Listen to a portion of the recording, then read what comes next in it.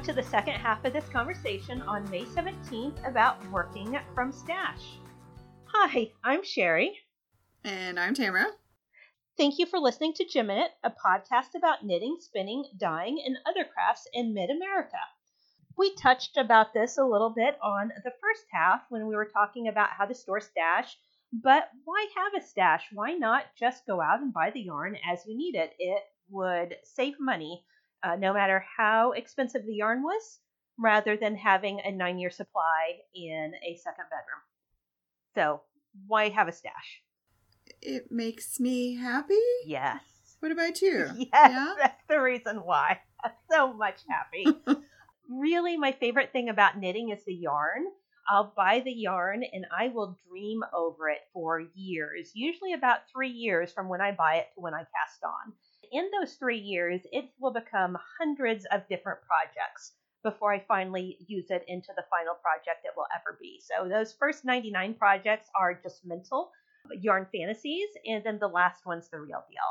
So if I didn't have it in my stash, I couldn't dream over it. When it's still in store and I'm dreaming over it, then I'm like lusting after owning it. It's not the same as owning it and thinking about knitting it. At least it isn't for me. Right, yeah.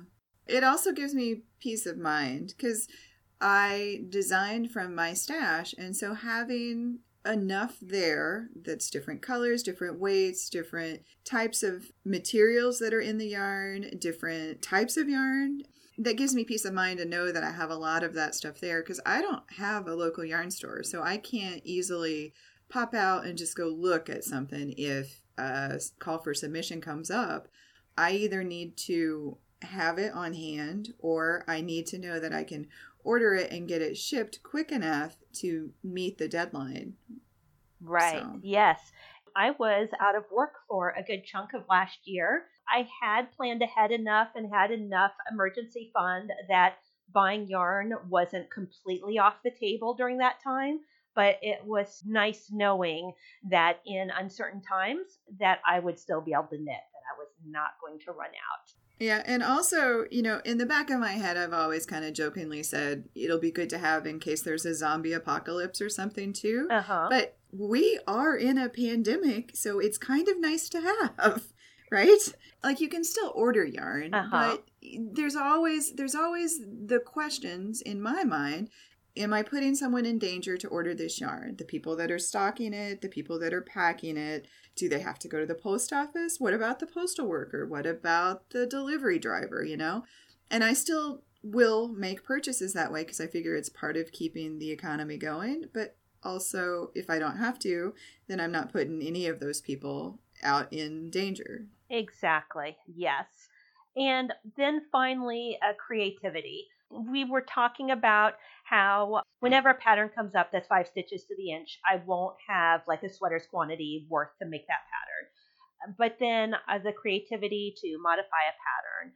Or there was one time where I really, really wanted to make the Curve of Pursuit blanket so badly, but I was not in a position to be able to buy a blanket's worth of yarn in the colors I wanted. I sort of moped about that for a couple of hours, and I pulled out every yarn I had and my scrap yarn and everything. Within 48 hours, I had put together the yarn to make this blanket from my stash. I think the colors I ended up with and putting it together were better than what I would have just gone out and bought. The first thought that you have for a project is maybe not the most creative, maybe not the best solution. And by working with constraints, it makes your brain work harder and you get more creative. And then like the second or fourth or the 25th idea is actually the better idea than the first. Yeah, it really does. And I think it's more fun also because instead of just seeing a project and thinking, wow, I'm going to buy exactly the yarn that they've used, I really enjoy going and pulling out everything out of that weight of yarn that I have and seeing, okay, this is a different color. Would that work? This gauge is off a little bit. How hard would the math be? Mm-hmm. Or, hey, this is a tweed yarn. Maybe I would like it better like this. Or no, that's a bad idea. That won't show up. Whatever feature I love most about this. And I enjoy thinking through those things. So. Yes. There is once in a while that I will buy a yarn and then a pattern to go with it and then be disappointed with the combination. It's not really any fault of either of them. Maybe I should have swatched for a different a generic lace pattern before I bought the lace sweater for the yarn that didn't show lace well. Mm. So where I'm going with that is matching the yarn up to the pattern in the moment doesn't always work. You're going to need a different yarn for that pattern and a different pattern for that yarn. You're going to end up with a stash anyway, even if you're not planning on one, or else you're going to be knitting a yarn and a pattern together that maybe shouldn't be. You got to know when to stop and to remake it into something else. Right. And then that can go into your stash. So exactly. It's not yarn that you won't use. It's just something that will wait until you find the next right thing for it. Yes. Stashes, you don't go out and say, hey, I'm going to build a stash. It happens organically. The first time you go to the yarn store and you buy 3 projects worth of yarn and you knit one of them and then you go back to the yarn store, even though you still have the other 2 projects waiting. It's not like we sat down and said, ooh, I need 9 years worth of yarn in my dresser. I'm going to go buy it in one trip. It happens organically over time. It just, knitting is a little bit slower than the purchasing for most of us. Yeah. That's exactly right.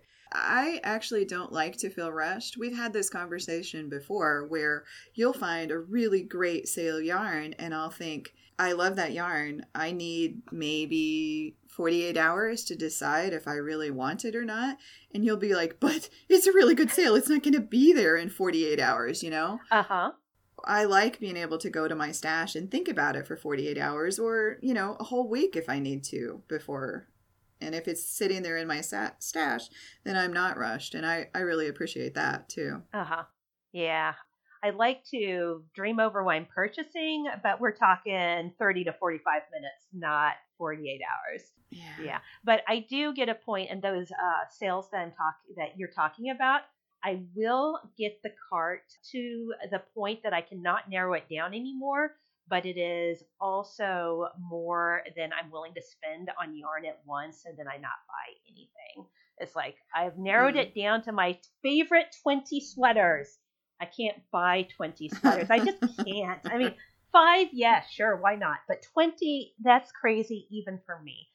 So I need to get rid of 15 of these, and I'll be like, no, I want all 20. In those cases, I'll get 0, and it's never hurt me. I mean, it hurts a little bit in the moment, but long term, it hasn't.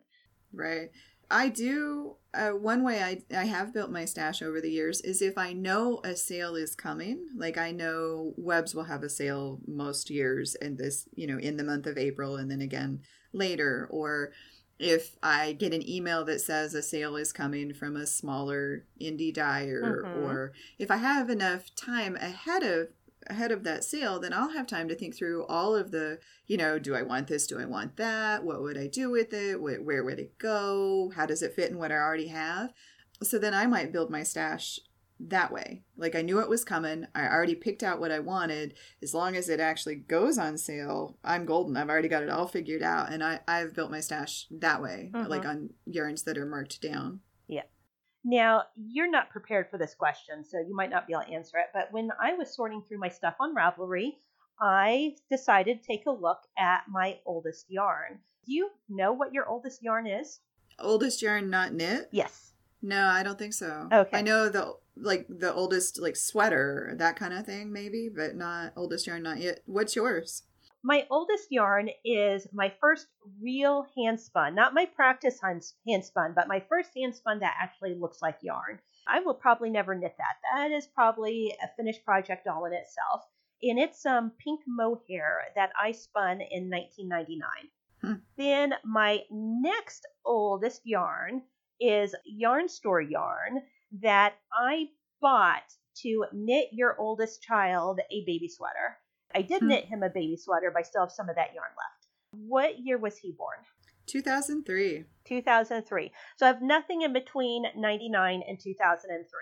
And then in 2003, I have nothing still in my stash until the leftovers from the baby sweater from your second child, which would have been in '05. Yep. Yeah. All of the other yarn back from that time has gotten all used up. I don't make a point of using my oldest yarn or anything like that. It just naturally happens because any yarn in my stash is fair game for me to use, except for the newest yarn. That usually has to marinate for a while. It's not ready to go right away. Yeah. No, I have no idea. I'd be shocked if I have anything before like 2000, I don't know, 11. I'd be shocked. I think I either pass it along or use it. But I don't know. I kind of want to go look now. Yeah. Do we have anything else on intangibles about the stash? Just one thing, but I already touched on that when we were recording the first part of this episode, and that's that I design almost 75% of my designs from stash. Mm-hmm. Like I already picked things that I like, in colors that I like, in yarn weights that I know I'm going to use, and I'll just let it sit there for as long as it takes to figure out what that yarn wants to become. Probably even more than that. I'd say maybe as much as 90% of my designs come from stash. Come from yarn that's been there long enough that I've thought through, oh, this idea might work, but that's not quite right. So I have this other thing in stash that'll work. I really do use it, and I like having it. Does yarn ever get too old for you? Does it get to the point that you lose interest in it? I don't lose interest in it, but if the yarn is discontinued, I try pretty hard not to design any yarn that's discontinued, because I'd like to be able to include that information. Mm-hmm. That's just a rule that I've made up for myself. I don't think you have to do it that way. But if something has discontinued, then I might keep it so I can make gifts for family or something along those lines. But I know I won't design with it at that point. That makes sense. What about you? So it used to be that I wasn't really willing to knit with it until it hit the 2 to 3 years mark in my stash. But by the time it got 4 to 5 years in my stash, I got stale and I lost interest. But now it doesn't matter. I know what I like. I only buy it if I like it. It's just older but still yarn that I am totally in love with. Yeah. And that is... Well, and I will say... Yeah. Oh, and that's just from my knowing myself more as a knitter now than I used to, and knowing yarn better now than I used to. It's just about experience. Yeah, I think so.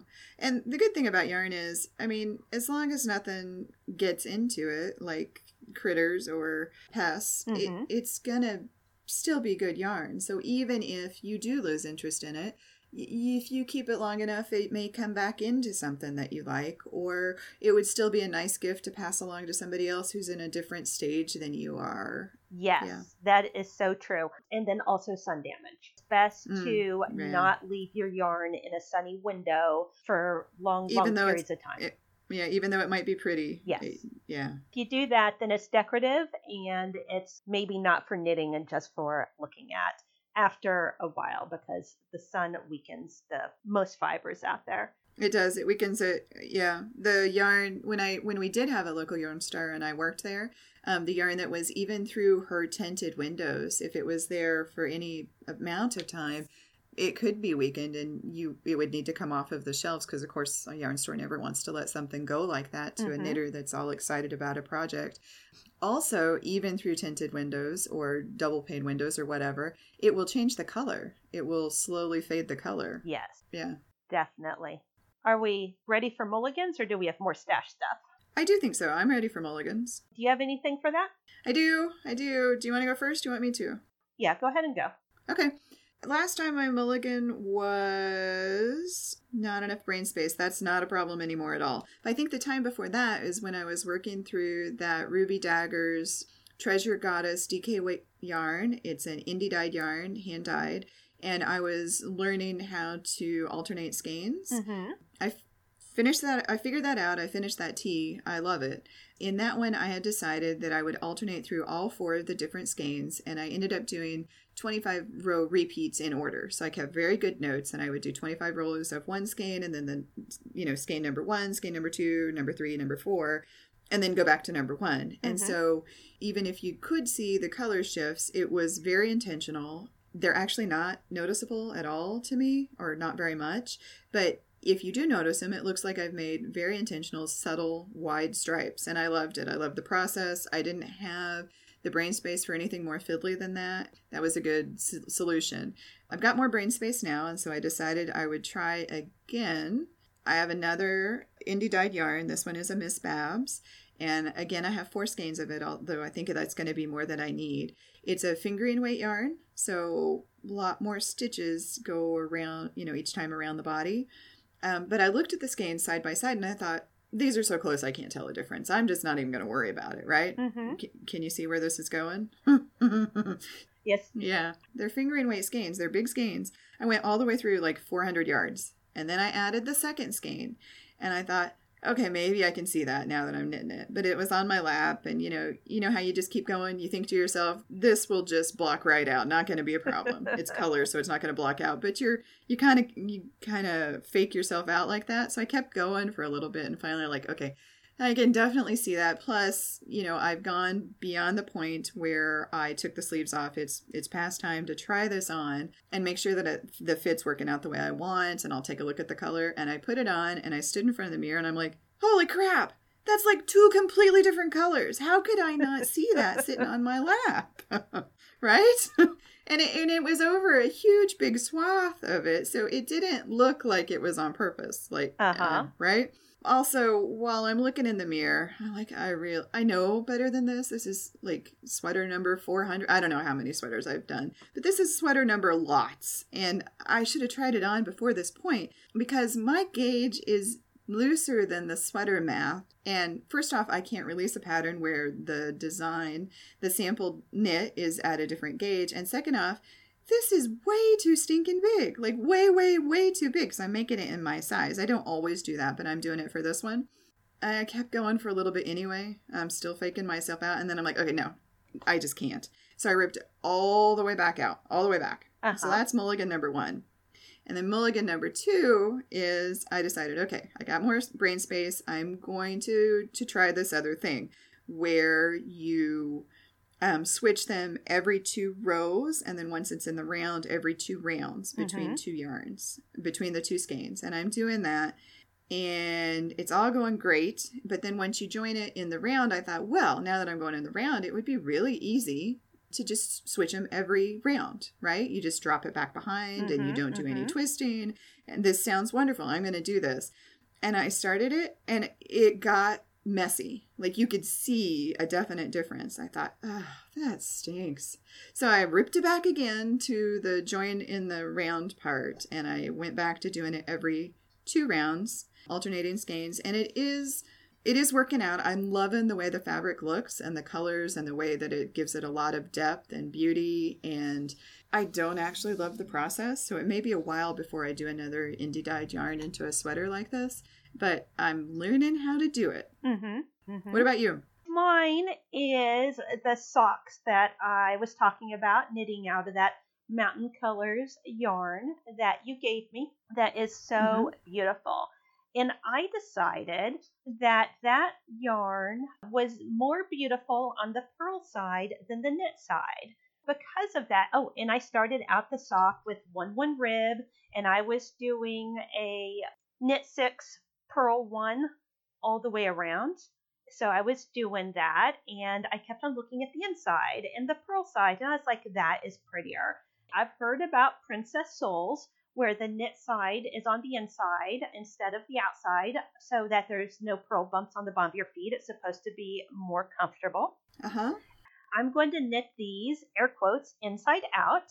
So I'll just keep going. So I'm knitting on the outside, and I will wear them, when I'm done and I kitchen the toe, I will flip them inside out to wear them.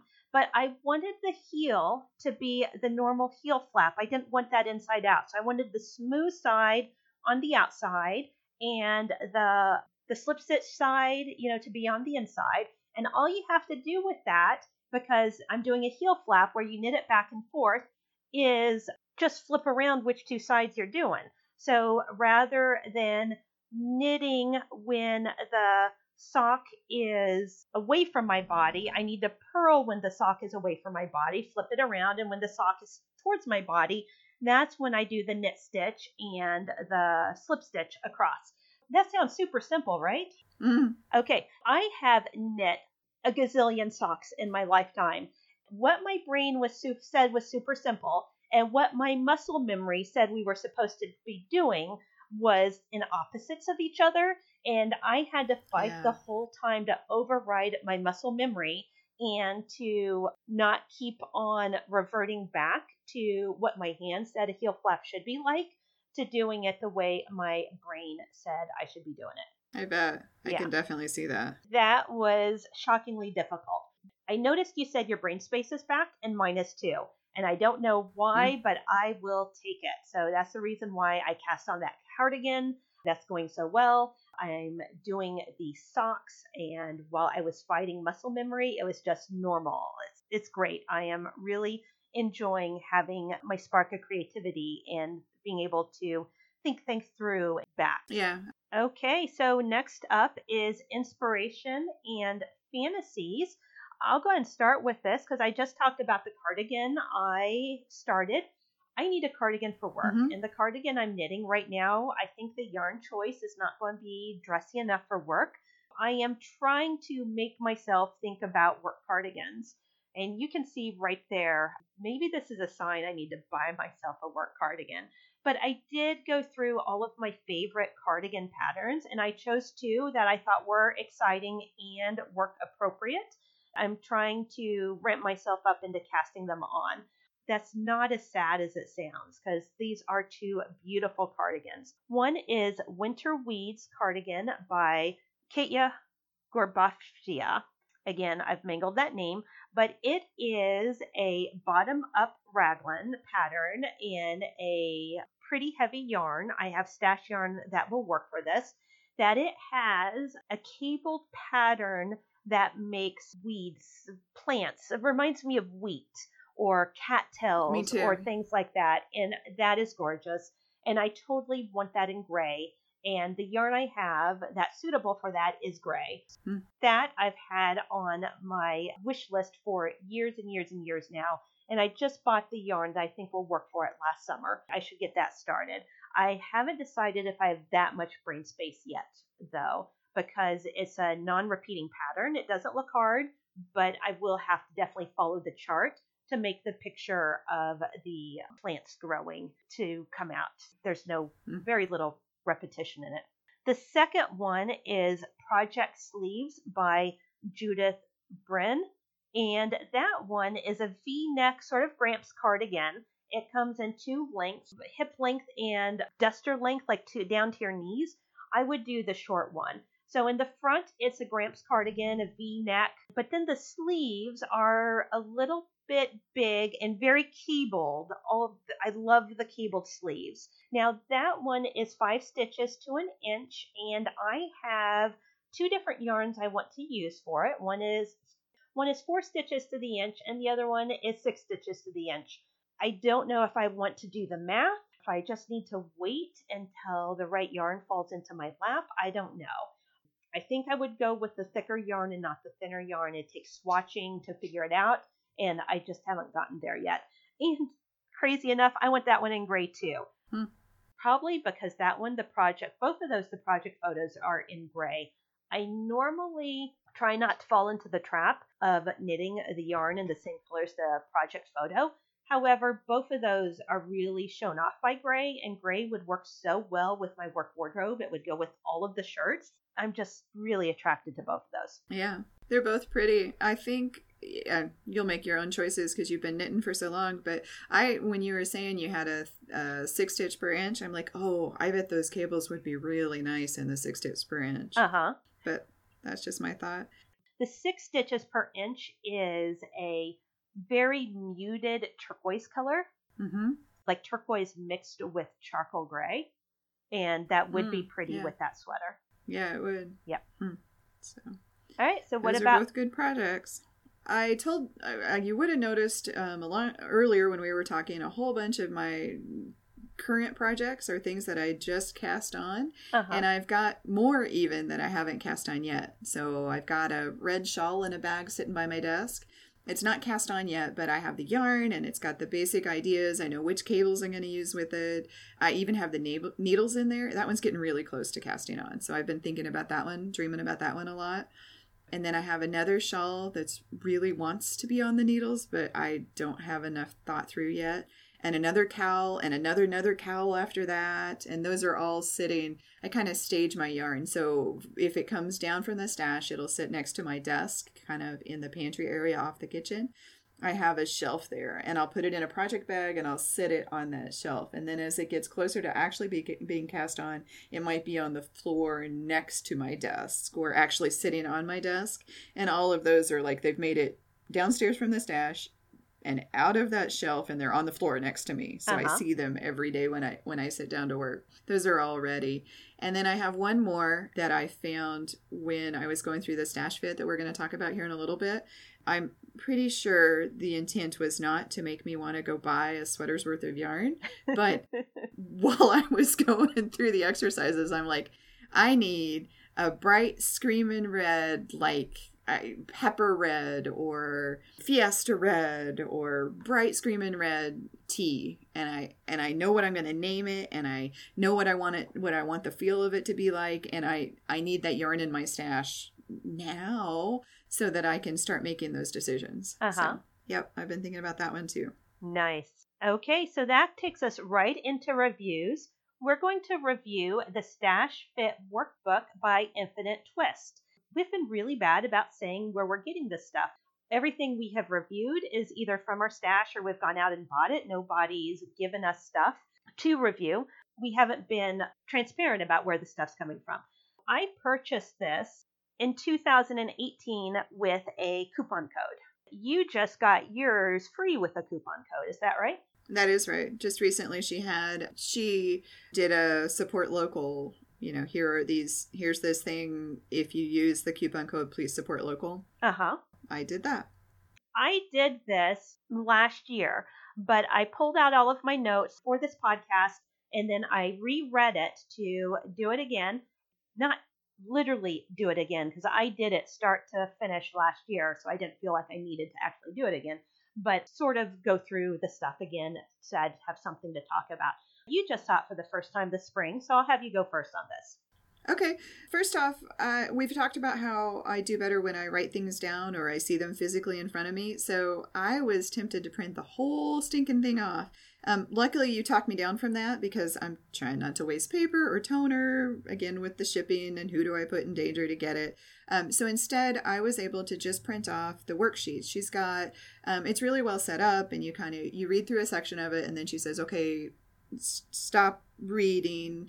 Here are some exercises for you to accomplish. And so, I would print the worksheet for that exercise and make that happen and then, move on. Mm-hmm. Now that you've done all this stuff, keep reading for a while and wait, here it's time for another exercise. And so I was able to just print the worksheets for exercises, and that worked fine for me because it did give me reading on my computer and then also physical exercises to fill out. I don't have a printer, but the exercises are important. I did my exercises on index cards and Post-it notes.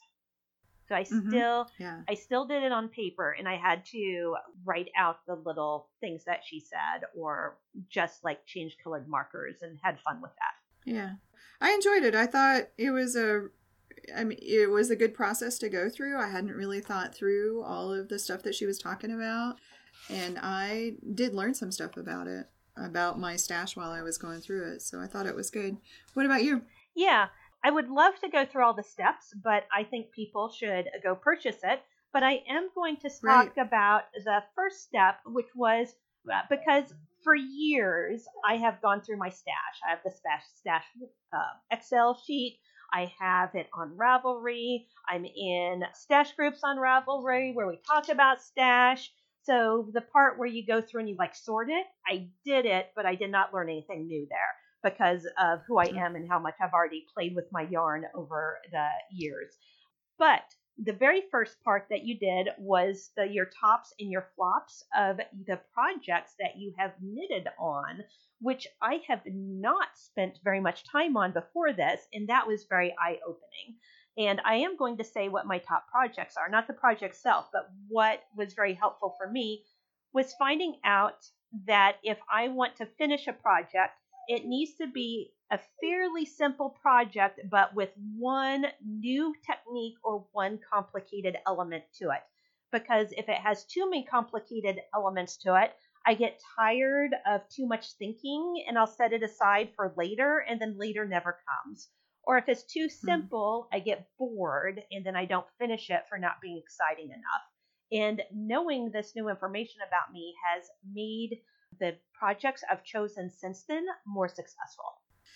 So I kind of came at it as a designer. So I wrote down all the designs that during that Tops and Flops, I went through all of the designs that I've released since January 2019. So not quite 18 months, but I was thinking about it in that time frame, you know? Uh-huh. And I thought it was really interesting because I used that information to see, you know, I've released 22 patterns in that amount of time, and 9 of them were were cowls, and 3 of them were shawls, and 4 of them were sweaters, and then there were 4 hats and 2 scarves.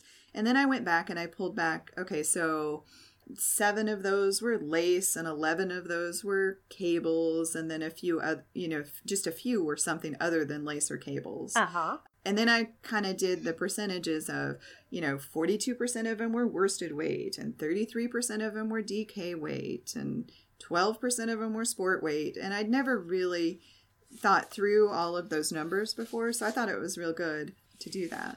And I'm glad you did it as a designer, because when I was doing it, and you weren't back then, I was like, I bet this would be so helpful for a designer to look through what they enjoyed doing, what sold. I just saw so much potential with it from a different point of view. Yeah. Something I also noticed about myself, because she just asked you to go back through like your last year, which I did 2 years rather than 1, and it probably would have been better to go even more than that, but it just became too much data. So I understand why it's narrowed like that. But I will go through long spurts, but I'll go through a year where almost everything is a single weight, like just sock yarn or mostly sock yarn. But then I'll be done with that for a while, and then everything is bulky for a while. So I didn't feel like those numbers were too important to me as long as I keep a well-rounded stash with a little bit of everything in it. But which projects that I finished and which ones I didn't, and which ones that I finished that I like and which ones I didn't, and what they were made out of, that was very helpful. Yeah. And I did do, later on, there's another exercise where you're supposed to sort it, and she has specific categories that she wants you to sort it into, and I thought, okay, I'm not going to do that because I'm trying to think harder about my process as a designer, but I did sort it into, I rearranged where my yarn was, so maybe the stuff that used to be on the next shelf is now in the odds and end bin, or maybe the stuff that was sitting on the next shelf got moved over, or some brand new stuff got put on that shelf from a basket that I was sitting on. That was really good. I did the sorting that way instead of the way that she said, but I wouldn't have thought to do that without going through the stash fit with her. So I thought it was a really good exercise. And now that I've done that, all of my notes that I talked about before, where I've written down what's on this shelf, what's in this bin, they're completely wrong. I need to go back and redo it. Yeah. I'm going to pull out one other portion of it that is not going to work for me, and the reason why, and it's not because it's bad or anything like that, I just know myself is in there, it doesn't work for me. So one of the cool things she has you do is after you've gone through all of the data and whatnot, she wants you to kit up your most exciting projects into kits, which sounds wonderful, and for a lot of people that is wonderful, but my attention span is not that long when it comes to what I want to knit. I found over the years that what I am knitting on right now and maybe what I am knitting on next is as far as I can go. If I go farther out than that and I kit it up, those will never get made because I will be dreaming over the yarn and matching that yarn up with different patterns multiple times. Because while I am knitting, the first third of the knit, I am thinking about the pattern I've just started. It's still all new and shiny. And then the second third that I knit, I'm thinking about my next pattern. And then the last third I knit, I'm thinking about my next pattern, but it's a different next pattern. And then it is done, and then I cast on yet different new pattern. So those two patterns that I was dreaming about while I was knitting, those will probably never ever get knit because I've already knit them in my mind and I'm done with them. I just know that I can't plan that far ahead with what I will be knitting. Although the information from what I used to have knit and what I finished, I found incredibly helpful for me. Yeah. When we got to that point, putting stuff in kits, I was like, well, I have already done that. I feel a little bit smug. Yeah. You did. You were just... I have them all sitting around. Yeah. Yeah. And it did let me think about them. So instead of, she has you think about what you're going to do next. And I was like, okay, I have these planned designs. I'm going to think about them that way. And it got me looking at the numbers. And I have 7 that are either on the needles or getting ready to be on the needles shortly. And of those, 5 of them came from Stash. 1 I purchased just for the design. And 1 is that bright red yarn that I haven't purchased yet. So that was good information to have. And I wouldn't have thought through it in the same way without having the Stash Fit to look through. I'm glad I did it. I took the kit idea. I did go through the patterns that I thought I wanted to knit up, and I would have kitted, but I didn't. And I made a bundle on Ravelry in my favorites, where it says choose 4 is what I named it. Those are like my virtual kits. I have way more than 4 in there, but as long as I choose 4 out of that bundle a year, and I'm always adding and deleting to it, I figure that I am successful. Yeah, that's a nice idea. And that's all I have about Stash Fit by Infant Twist. Do you have anything to add to it? No, I think we covered it. Okay, great. Next up is podcast announcements. You can find us on Instagram as Geminet Podcast and join our Ravelry group, Geminet Podcasts. At the table, what have you been doing? I don't really have a specific recipe to talk about here. We are getting ready to start getting our farm to table box. And so I've been looking for new favorite recipes for spinach. I think we're really going to have a lot of that because I'm growing it. And then she also always sends a lot with us. And then beans. We're trying really hard to cook more with beans as part of our protein right now. I've been wanting to make that switch for a long time. And it just seems like a good time to do that, especially when we're talking about workers possibly not being safe in plants and stuff like that. I was going to just say, if anyone listening has suggestions for favorite recipes using spinach or beans, please send them my way. I would love to try them out. And then I did want to say, I was going to talk real quick about a cookbook instead of a recipe. Do you have the Better Homes and Gardens new cookbook, the iconic red and white checkered cover cookbook? Do you have one of those? I have not a new one, but I have the iconic one. Yes. Right. I have one. Mine's from 1989. And it was given to me as I headed off to college. And it, some of the pages are falling out and it's got stains on the pages. It's seen a lot of use over the years. And just recently, I've been pulling it out with my teenagers to use some of the recipes that have just basic ingredients of stuff we have in the house. Because we're not going into the grocery stores right now. We're only doing online pickups, and we're trying to stretch the time between any kind of errands like that as far as we can, just to help keep the curb as flat as possible.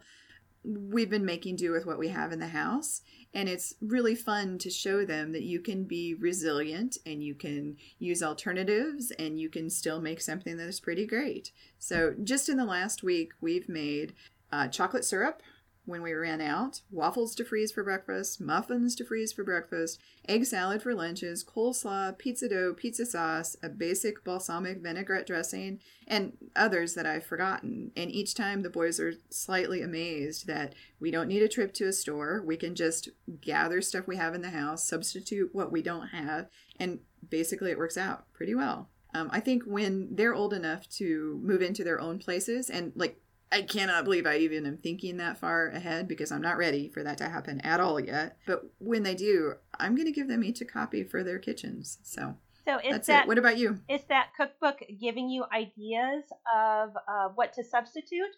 Or is it allowing you to so how are you using the cookbook that way? So both. There are little sections around where it says, you can substitute this for this or substitute this for this. I don't think there's there might actually be on the back cover. I haven't looked at it for a long time. There might actually be like a substitute chart. Like these are some most used substitutions, But also there's such good basic simple recipes that you can think, okay, there's only 8 ingredients. I have 5 of those ingredients. What can I replace 6 and 7 with that will still work? Because this is not a hard recipe and I can make it do, Okay. I'd wondered. I would love to talk about cookbooks. So I'm going to stay with what I did. I'm in 2 CSAs and I'm going to talk about the one on Wednesday. The one on Wednesday is a smaller box, but it is very, very interesting. This week, what I got was lion's mane mushrooms. You've got to look at the link of it in the show notes. They are wild. And I got green garlic, spinach, and bok choy. I took all of those ingredients. It was the 4 ingredients, and I turned them into a soup. I didn't follow a recipe, but I did have to look up how to cook lion's mane mushroom because I'd never seen it or heard of it. But it talked about how it's good for brain health, how it has calming properties, all of this stuff. I don't know if it's true or not, but it was super cool. I used that and I just made it into a brothy soup, like chicken noodle soup, except for Asian flair. No chicken in it at all, but it did have beef broth. It had the mushrooms, it had green garlic, ginger, bok choy, spinach, noodles, sprouts, and hot pepper flakes. And eating that was delicious, but it felt aggressively healthy. Like if you were sick and you had this soup, there was no way you were not going to get better. It was fabulous, but that box is a little bit on the smaller side. It makes usually 2 good meals for like 2 people. So it's just me, so I can usually get 4, maybe 5 meals out of it, which is not enough. So then I have a Saturday box too, which gives me more vegetables. But I was hoping in doing this, I'd be able to get stuff in the freezer also. And I can't. In between the 2, I'm eating all of the vegetables within the week with 0 leftovers. So on my Saturday pickup, I talked to Farmer Dave and I asked him if he could take me from the single person size, the partial size, to a regular size, which they say is for a family of 4. I'm not sure what they think a family of 4 eats. But anyway, I'm upsizing my Saturday from the single person to the next size up. That's exciting. I know. I really want to make things like spinach and egg quiche to put in the freezer because it's so good. It freezes so well. And right now I just have enough to eat fresh. So hopefully next time I can talk about things like that. Yeah, that's great. I do actually, the spinach that I think we'll get from our farm to table box, which is the same as your CSA, just a different name. That I think we'll eat right away because it's big leaves. Like I jumped the gun and went this week and just paid for 1 week. And the leaves were bigger than a $1 bill, like huge, big, green, felt very high in iron. Who knows if it is, but I think it must be, right?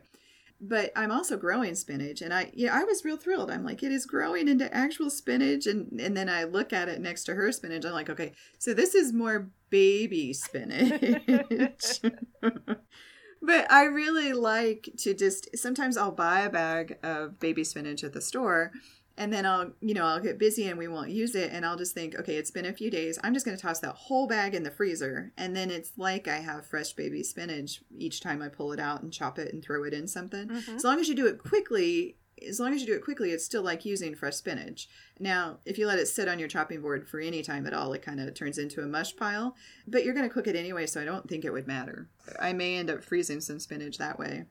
I would assume it doesn't matter because I buy frozen spinach frozen. I've never taken the fresh spinach in a bag and freeze it like you have, which sounds brilliant. But I do buy like those blocks of frozen spinach to make spinach soup and whatnot. And I'm hoping to be able to make fresh spinach soup to try it out. Yeah. Yeah. Yeah, that's exciting. I love spinach soup. Okay. Do we have anything else for this episode? I don't think so. I think we got to the end. Wonderful. Thank you for listening and join us next time. Bye now. Bye-bye.